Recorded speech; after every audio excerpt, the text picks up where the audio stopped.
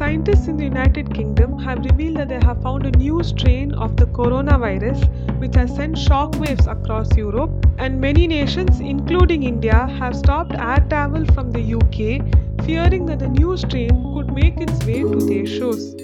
What is the new strain all about? Here's all you need to know. Hello and welcome to News Explained. I am Nivedita Varadarajan. On Saturday, scientists in the UK have said that they have identified a new strain of coronavirus which is up to 70% more infectious than the original version, but it is thought not to be more deadly than the original version.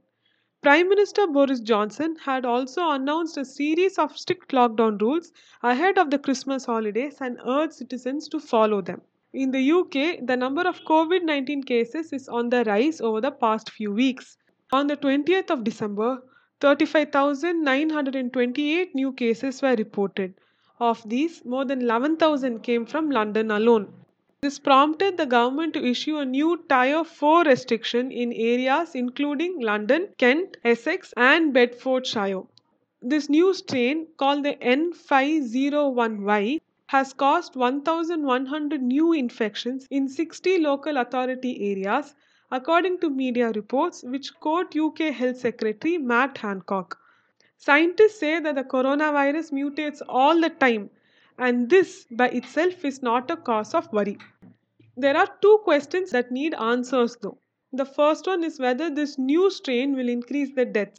Experts believe that even if the infection spreads faster, it could potentially spread to vulnerable sections of the population and it could lead to a number of deaths. Britain's scientific advisor Patrick Wallace said, and I quote, "It's moving fast and it's leading inevitably to a sharp increase in hospital admissions. There is no evidence it causes a more severe disease, causes more hospitalization, causes more trouble than the other virus. It basically looks similar," unquote. The second question is that if the vaccines which we have right now will be effective. Most experts believe that the new vaccine will be effective for the new strain also. A report in the New York Times has said that the COVID 19 virus will take years and not months to evolve enough to render the current vaccine ineffective. Wallace also shares this sentiment. He believes that the current COVID 19 vaccines would be adequate in generating an immune response to the variant of the virus. It is important to note that there are thousands of strains of this virus so far.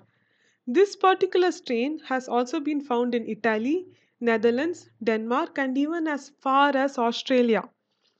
Right now, it is important to stay calm and not panic. What this development shows us is that we are still in the middle of a global pandemic and we should not take things lightly. Remember to wash your hands often, wear a mask when you step out, and practice social distancing. Until the next time, this is Nivedita signing off.